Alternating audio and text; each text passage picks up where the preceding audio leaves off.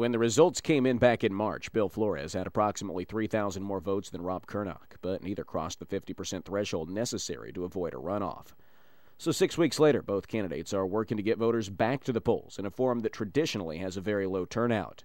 Ashley Cruseturner, political science professor at McLennan Community College, says that's what makes today's election so challenging for candidates and difficult to predict. The key is turnout, and in a presidential election, you can have somewhere between 50 and 60%. And, of course, in a runoff, you just don't know who's going to show up. And so for a candidate, the challenge is to get your people interested, motivated, and out to the polls. Candidate Rob Curnock, a Waco businessman, says that's been his campaign's key goal in the days since the primary. Our key goal all along has been to turn our voters out, because we believe if we can get our voters out, then we will be successful in moving on to finish the job that we started against Chet Edwards 2 years ago. And one of the things you have to be really aware of in a primary runoff is that so few people will actually turn back out to vote.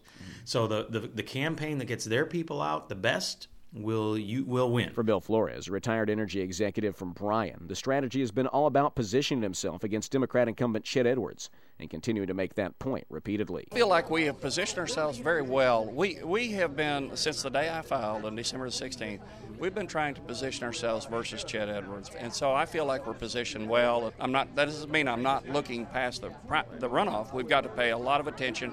We're going to run between now and Tuesday like our hair's on fire. The race got a bit contentious in the past week, but the majority of the focus for the two candidates has been on who best can beat Edwards in November. And this week, the candidates have positioned themselves in a slightly different manner. Bill Flores' campaign got a bit of star power with the endorsement of former Texas Senator Phil Gramm, who addressed the media in Waco last week. Number one, Bill has got a proven life record as a doer, an achiever. He's been successful in many businesses. He's been active in his community. Flores says he plans to use the political veteran as a mentor and sounding board if he comes out ahead tonight. But Curnock says the Gramm endorsement underscores what he's been saying, that his is the grassroots people's campaign, whereas Flores has more insider status. We've said all along, this is a campaign that is Central Texas, volunteers, grassroots. This is a local District 17 race. None of our folks are key people out of Washington, our campaign staff. Everybody is homegrown, lives in the Central Texas area. Flores, not surprisingly, sees the Gramm endorsement differently. Senator Gramm has always been an icon for me in terms of people that understand the federal budget process and also understand the economics of deficit spending and also understand what the importance of the free market economy to our country. Says Cruseturner of MCC, the closing push has been interesting and broken in Flores' favor, with endorsements coming from the two major daily papers in the district.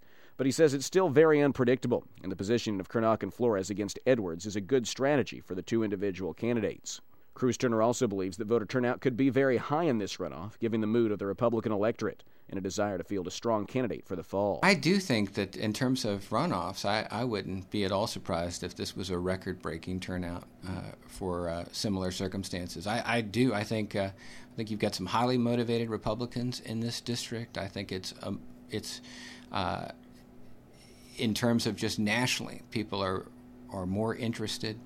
Certainly conservatives are more interested. And so I do think we'll get probably more people than you would ordinarily expect if the intensity wasn't so high.